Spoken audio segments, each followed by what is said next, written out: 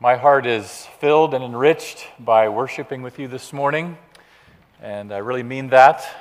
It's been a full summer of ministry and pouring out and speaking the word, and just to sit and absorb the truths being sung together are good for my heart. Thank you for that. We do edify each other, don't we, through our worship and music. So that's a blessing for me this morning. It's good to be back with you.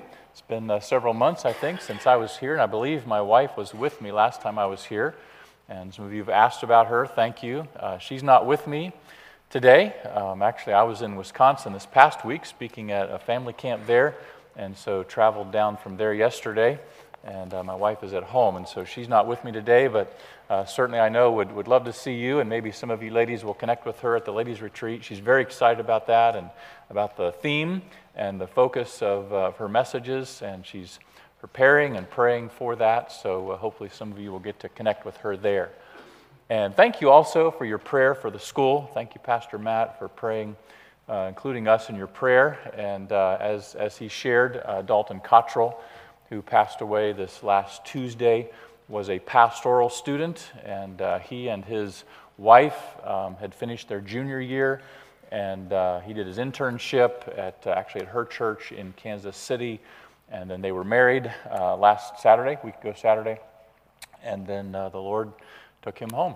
And so that's very, very difficult for us to fathom and process and understand. And so, of course, his wife Cheyenne and their families are just grappling with the reality of it, as well as the truths, clinging to those truths. And so please continue upholding them in prayer. And as we return to school, that has an impact on the students, the student body, as well as faculty and staff. And so we just appreciate your prayer for God's grace as we seek to process, cling to those truths, things that we know to be God's truth that we cling to, but then also just to encourage and comfort each other. So thank you for your prayer for that very much. Really appreciate that. We're going to look at Psalm 22 today. So would you please join me there in Psalm 22.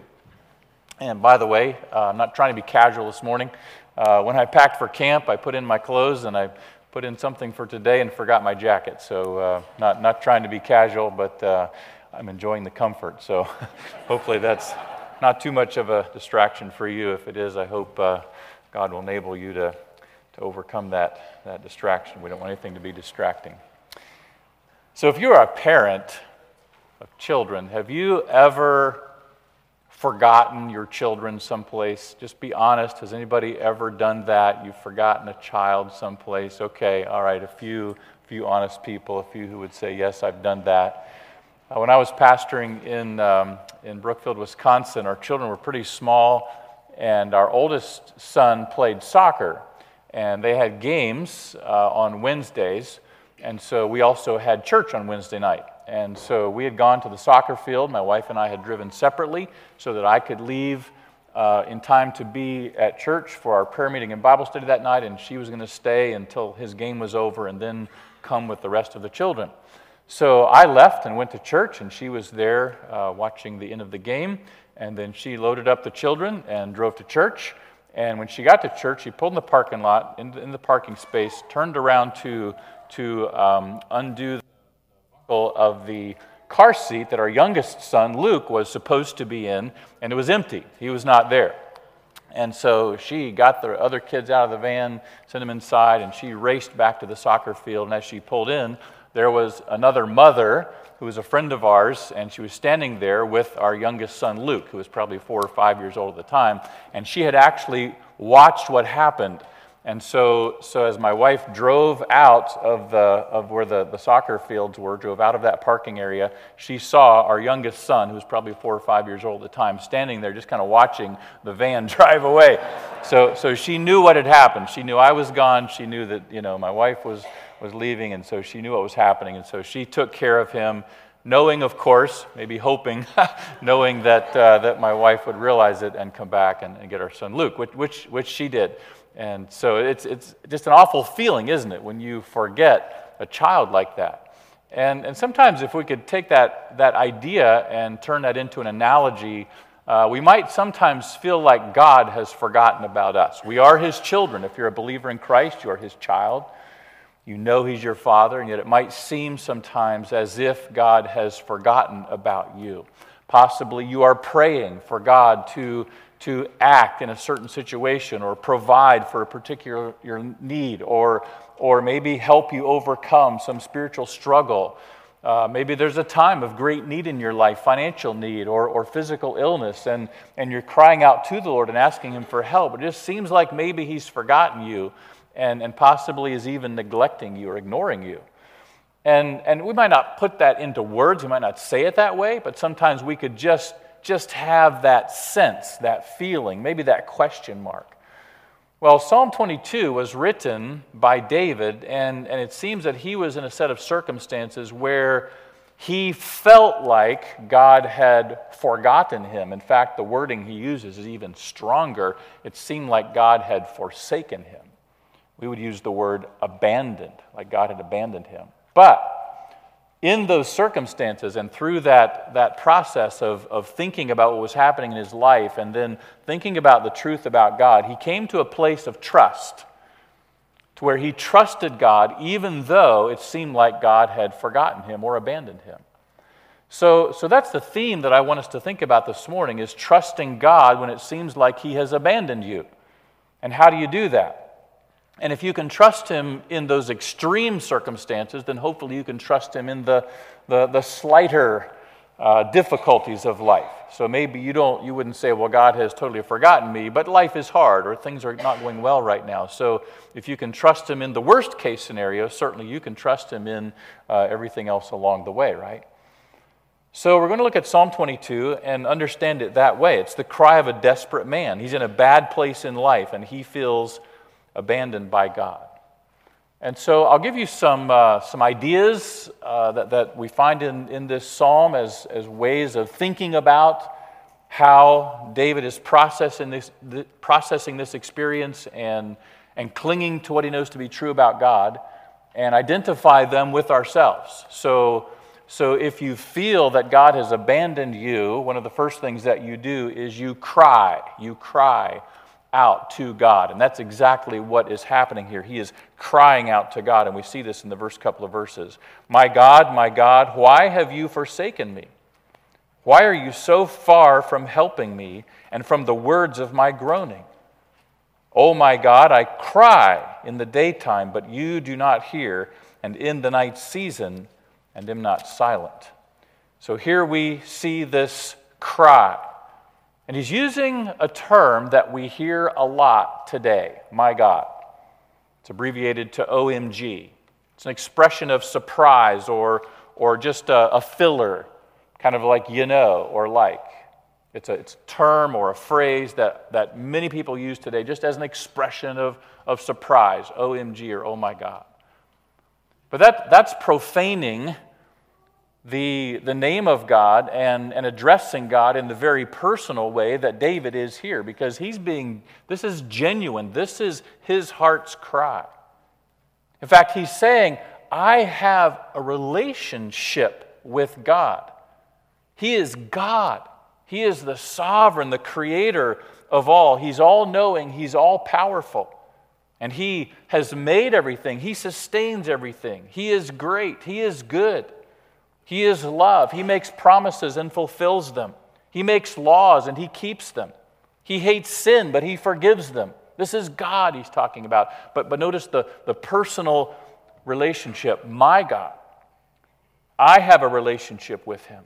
In a very real sense, God belonged to him. Not that he had ownership over God or authority over God, but there's this personal relationship. And he's not just talking about a God or one God among many, but the one true God, the God he knew and he loved and he trusted. And he's crying out to Him. And he says it twice. You notice that in verse 1? My God, my God.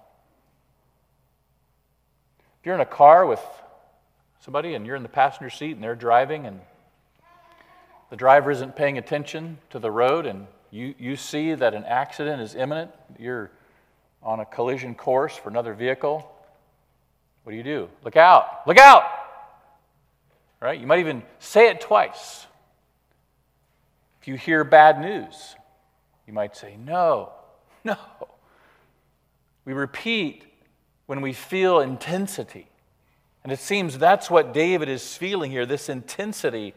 He's crying out to God for help, and he is desperate. There's deep anguish because he is facing some kind of immediate crisis. And we don't know what his was. We know that often David was in military scenarios where he was being attacked. His life was in danger. We also know that Saul tried to take David's life. We know that his own son Absalom pursued him and tried to overthrow him as king and even cause his death.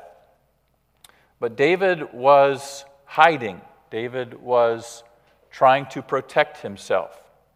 He was surrounded. He was besieged. He was outnumbered. And he was trying to get help. And we find ourselves in crises as well. Sometimes we look around us and we just think, you know what? I don't know that there's a way out of this. Not sure if I can figure out how to escape. It may be a family crisis, and it just keeps pressing in and crowding in, and there's just no good way forward, it seems. Or sometimes it's a spiritual crisis. We're just in a place where we're struggling in our relationship with God, and there are spiritual attacks causing us doubts or strong temptations. But here he's facing some kind of crisis, and in the midst of that, he's feeling abandoned by God. Why have you forsaken me? You're my God, my God. So if you're God and you're mine, why have you forsaken me? How could you possibly forget about me? And the word forsaken here is that strong term, not left by accident, but actually abandoned. And this is the feeling of a child who has not just been forgotten by his or her parents, but possibly even one or both parents have walked out. It's like, I've been forsaken. I've been abandoned. Well, had God really abandoned him? We know that God did not, and God does not abandon us. But that's how it felt to him. That God had forgotten about him. God wasn't paying attention to him. God saw his desperate condition and was not doing anything about it. And notice how he cries out to God. We're still talking about his cry. He cries out to God passionately. We see this in the end of verse 1, the words of my groaning. We see in verse 2 the word cry. So he's crying out passionately. He's crying out persistently in verse 2, in the day and at night. But you still don't hear me. And this seems to contradict what we know to be true. God hears our prayers and God answers us when we cry to him, right?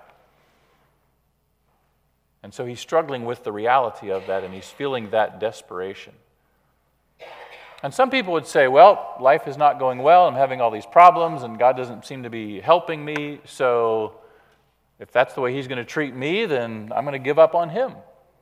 And some people distance themselves and just pull back from God and from spiritual things and from church and say, well, God hasn't helped me the way or when I thought he should, so I'm going to give up on him. And some people even develop a sense of bitterness toward God, resentment toward him for allowing these terrible, hard things to happen and not relieving the pain or the pressure of the situation. Or some just kind of resign themselves and sort of moan and groan their way through life and kind of develop a martyr complex. Oh, well, I'll just suffer for the Lord. But instead of doing this, we can learn from David's example, because he did not stay in that place in his mind and heart. He cried out in his time of desperation, but what we also see is that he turned this cry into a confession. A confession. So that's the second way that we see him processing this experience, is that he formulated a confession toward God. And I'm not really talking about confession of sin, but more like we would say a confession of faith. Look at what he says in verse 3. But you, notice the contrast. Me, but you are holy, enthroned in the praises of Israel. So notice now he is confronting his feelings and his own personal struggle with truth about God, isn't he? And that's the right path to take. That is the right way to go when we are struggling internally with who God is and how God's treating us, and maybe he's forgotten about me, or why isn't he hearing my prayer? Why isn't he changing my circumstances? All right, let's just stop all that and focus on who God is. And that's what he does here. And he confesses a great truth about God. But you are holy. And the word holy has a couple of facets to the meaning. One is to be set apart. So God is holy in the sense that he is infinite, and he is superior to us, and he is supreme over us. So he is holy in that sense. He is separate from us. He is superior to us. He is supreme over us. And therefore, he has the right to do anything he wants, doesn't he? So God, you're holy. You can do anything you want, or you cannot do anything that you don't want to do. Not can in the sense of we give him permission. It's his right. His prerogative. So you are holy means you are set apart, but it also means you are pure. You are without sin. So he's saying, God, you are flawless in your character. Whatever you do is right. Your purposes and your acts are right. So whatever you do is right and good, or whatever you don't do, that's right, and that's good as well. So let me say those again, because it's important that we grasp this confession and be able to make it our own in those difficult times. You are holy. You are superior to me. You are supreme over me. Therefore, you can do anything you want or not do what you don't want to do. And you are pure. You are flawless in your character and in your purposes and in your acts. Therefore, whatever you do or choose not to do is right and good. And that's the confession that this man made. He redirected his concentration from what was happening around him and what he was feeling and how everything affected him, and burdened him to what he knew to be true about God. And we can do the same thing. And I love the transparency of the Scriptures, and I love it when a great person is exposed at kind of a raw, gut-level reality of who they are. So here's David, and he's addressing God, and he says, "Why have you forsaken me?" And it seems that we can not irreverently, but realistically also speak from our hearts to God and say, God, this just doesn't feel good. This just doesn't seem right. I am struggling with whether you are even paying attention to me and whether you really know what's going on, and why wouldn't you intervene? But God, I believe and I'm going to trust that you are holy. And I'm going to verbalize it. I'm going to articulate it. I'm going to confess it. God, you are holy. You are superior over me, and everything you do is pure and right, and that is my confession about who you are. And so in the midst of the worst possible scenario, we can actually glorify God with our hearts and with our mouths by confessing this truth about him. He believed this truth, and he confessed this truth, and sometimes it even helps to just say it out loud to the Lord. God, you're holy. You are supreme over me, and you're absolutely pure, and you have the right to do or not do whatever you want, and whatever you do or don't do is pure, and it's right, and I believe that, and I confess that. Now, there's a progression here. Notice in verse 4, he starts using a word, and it's the word that I gave as part of the theme here this morning, where he says in verse 4, our fathers trusted in you. They trusted, and you delivered them. They cried to you, and were delivered. They trusted in you, and were not ashamed. So he's introducing a word here, and he's talking about somebody else, but he's implying that that's what he's doing. So he has gone from feeling abandoned by God to believing and confessing that God is holy, and now he's moving toward trust, trusting in God. And how does he do that? Well, he gets there by looking back to real-life examples of other people who had trusted God. In this case, it's his ancestors. That's who he's talking about in verses 4 and 5 there. He says, they trusted in you, and you did not let them down. The word trust means to rely on with full confidence. It means to be secure Not because you've developed a good feeling inside of yourself, but it means that you feel secure because what you're trusting in is trustworthy. There is security and stability in what or whom you're trusting in. The emphasis is not just on the act of trusting, but on the object of that trust, which here is God. Now, who's he talking about here? Our fathers trusted in you. I don't know who he meant, but who were his ancestors? Who were the fathers? Who are the patriarchs? Who are the first ones to begin to know God's will and walk with God and to trust God? Well, I think of Noah. God was going to judge the world. And God instructed Noah to build that vessel that would be the deliverance for Noah and his family. And Noah trusted, didn't he? He trusted in God's provision of a means of deliverance. And I think of Abraham. God said, leave your home, leave your country, and move to a place that you don't even know. And I will give you a land, and I will bless you with innumerable descendants, and you'll become a blessing to the whole world. And Abraham did what? He trusted God's promise, didn't he? He believed that God was trustworthy, and he acted on that.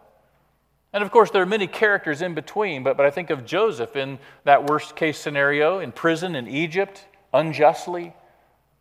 And yet in the midst of all that, he was developing a trust in God's sovereignty, and even though his brothers were trying to make life miserable for him and hard for him, and he said to them, he said, you meant it for what? You meant it for evil, but God meant it for good.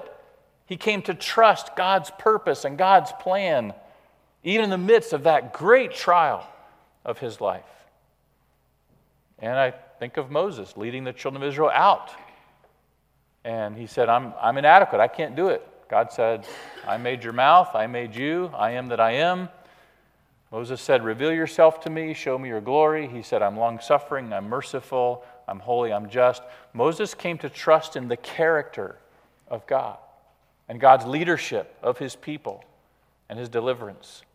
And on we could go through the history, and we don't know exactly who David was talking about here when he said in verse 4, our fathers trusted in you, but he said they did, and you delivered them. They cried, they were delivered, they trusted, they were not ashamed. You did not let them down. But then he says in verse 6, but I'm a worm. I'm not Noah or Abraham or Joseph or any of these great patriarchs. He's saying, I'm a nobody, a reproach of men, despised by the people. All those who see me ridicule me. They shoot out the lip. They shake the head, saying, he trusted in the Lord. Let him rescue him. Let him deliver him, since he delights in him.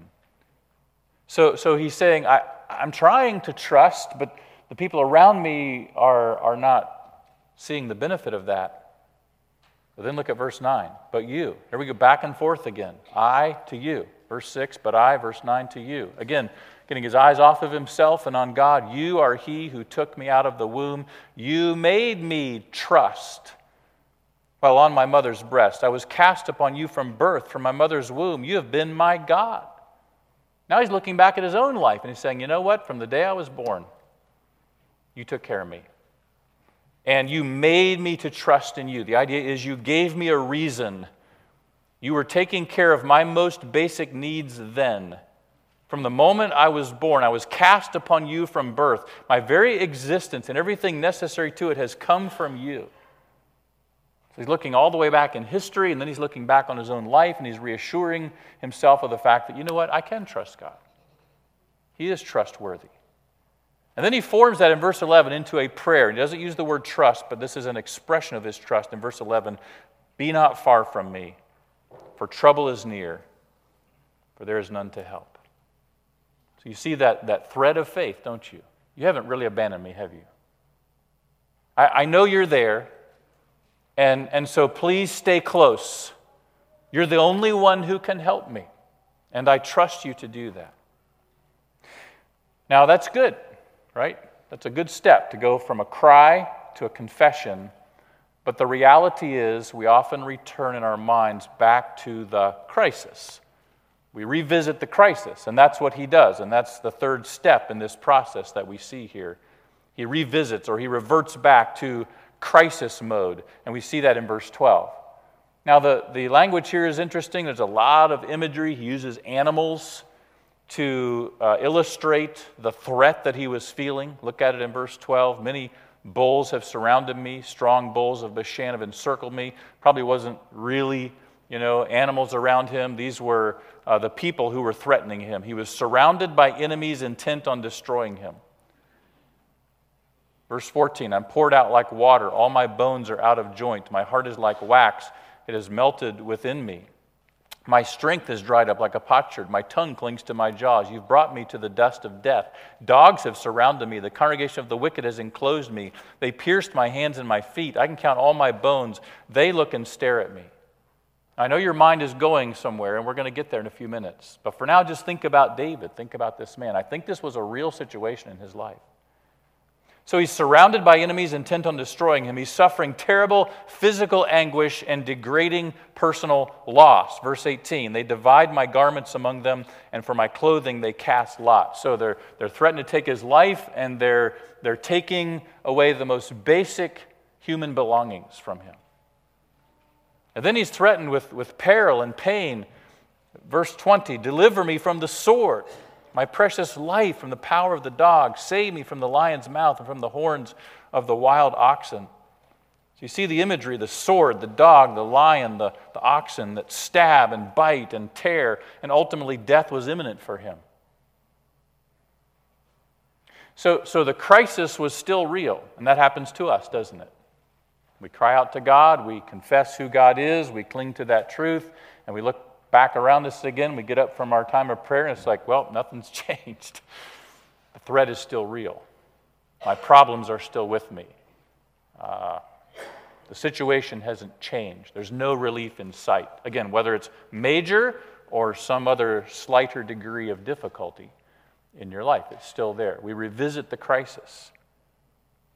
But I want you to see something. Look at verse 21. Save me from the lion's mouth and from the horns of the wild oxen. Now, it depends on what the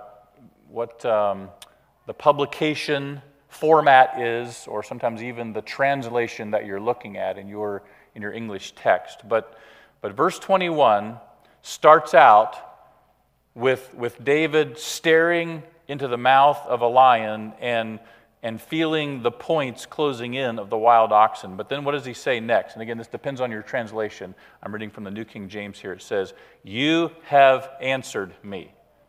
And I think no matter what translation you're looking at, you see that idea. It goes from the immediate threat all of a sudden to, oh, there's an answer.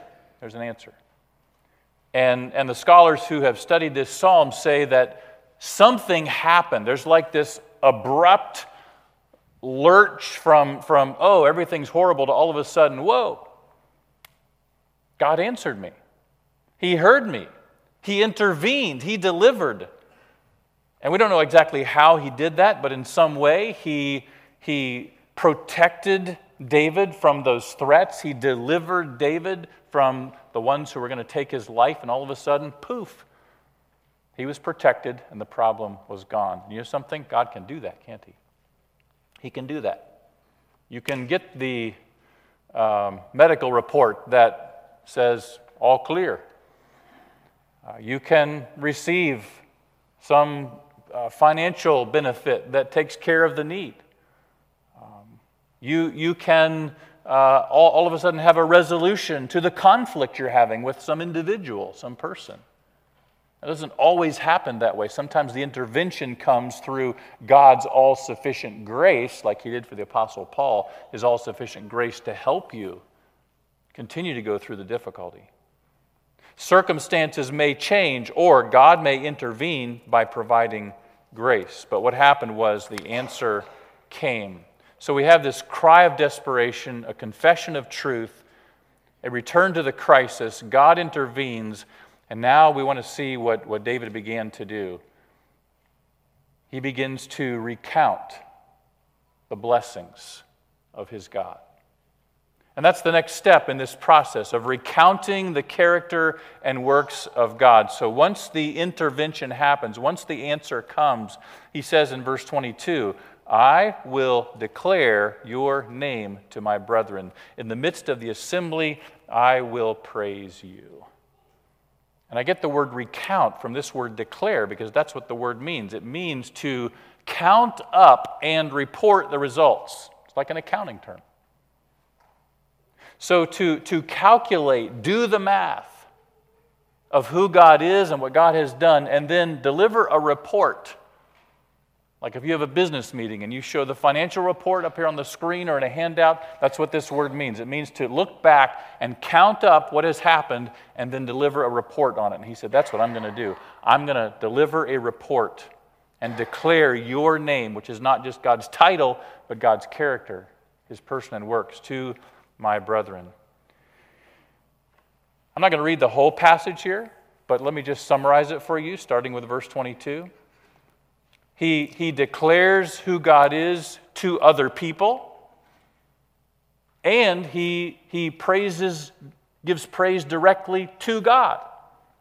So he's recounting the character and works of God to the people around him, but also he's reflecting that back to God in worship. And he's doing this to the present generation as well as to future generations. He's doing this for his own people, and he's declaring God's character and works to all people. That's a summary of verses 22 down through the end there.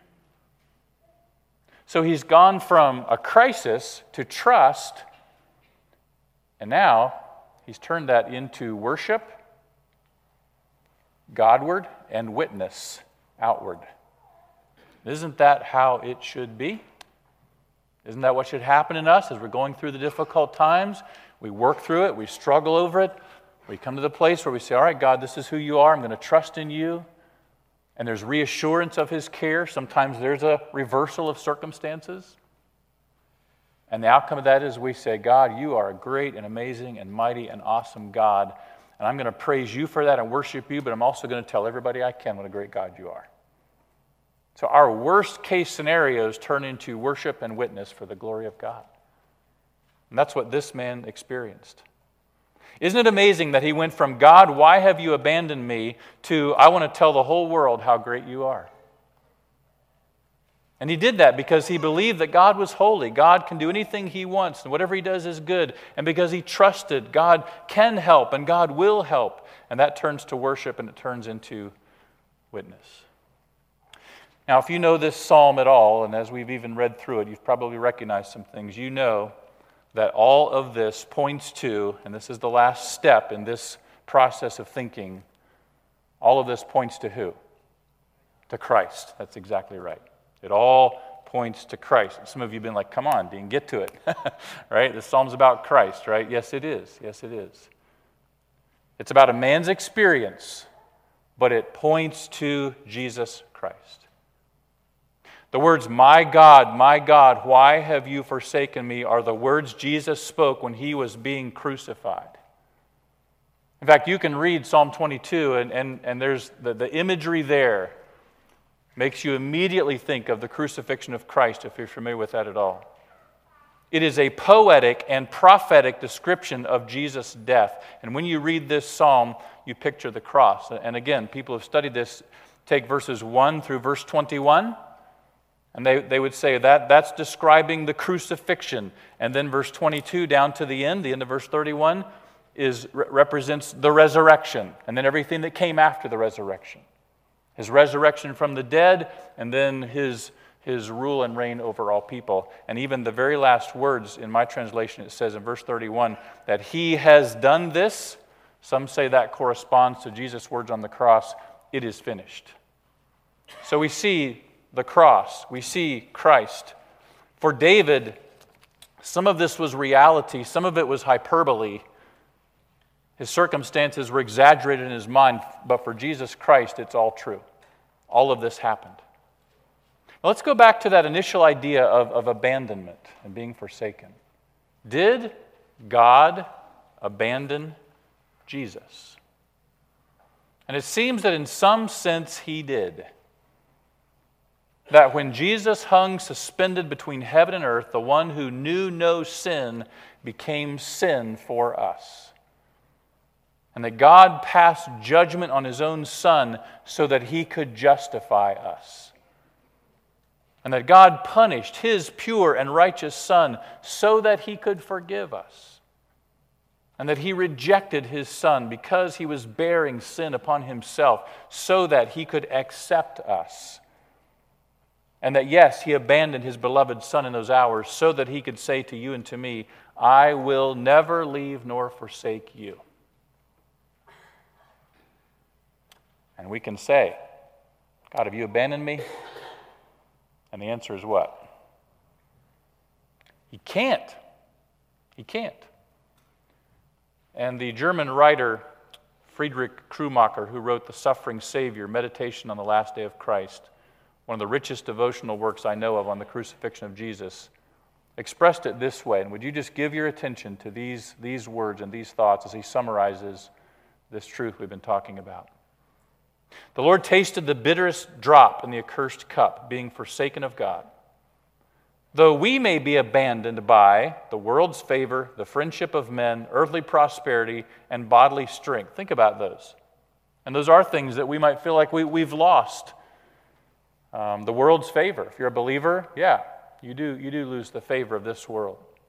The friendship of men. Maybe you've lost friends. Maybe because you're a Christian. Maybe just because people don't pay attention to you like they used to. Earthly prosperity. Bodily strength.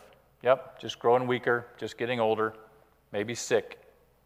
Though we may even lose the feeling of God's nearness and the freshness of the inward life of faith. So again, just that feeling that God is near, it's gone. Yet God himself always continues near, and listen to this, favorably inclined to us in Christ. I love that. Yes, God is favorably inclined toward you in Christ. However strangely he may sometimes act toward us, and to whatever furnace of affliction he may plunge us, however completely he may withdraw himself from our consciousness, yet in every situation the privilege belongs to us, not only to courageously approach him and say, why do you forsake me, your child, for whom your Son has atoned? So not even just to ask the question, but to turn that around and say, with bolder confidence, you will not. You cannot. You dare not forsake me, because the merits of your only begotten Son forever bind you to me. It's beautiful, isn't it? And when you're a Christian, when you're in Christ, that's the reality, that's the truth. You are bound to God through the merits of his Son, Jesus Christ, and nothing can change that. Nothing can take it away. So for you this morning, possibly you need to accept that perfect righteousness of Jesus Christ, that he has made known through his perfect life of obeying God's laws when he lived here on this earth. He is your righteousness, and when you believe in him and trust in him as your Savior, his righteousness is given to you, and your sins are placed on him. He was separated from God his Father when he was on the cross so that you don't have to be, so that you can be with God, be near God now and with him forever. Or maybe as a believer, you need to turn that cry into a confession. All right, God, you're holy. And whatever you do is right, and you can do anything you want in my life or withhold anything you want from my life. I trust you. I praise you. I believe you will never leave me nor forsake me, because the merits of your only begotten Son forever bind you to me. Cling to that truth. Can we pray together? We praise you and thank you for the reality of who you are, our God, the holy God, the one we can trust. Help us, I pray, to adopt this process into our lives of dealing with difficult circumstances and the times when we feel like you've neglected us, even abandon us. Help us to confess who you are, and even when we continue to be surrounded by the crisis, to look to you for help, to worship you and share with others how great and how good you are. Give us grace to do this, we pray. In Jesus' name, amen.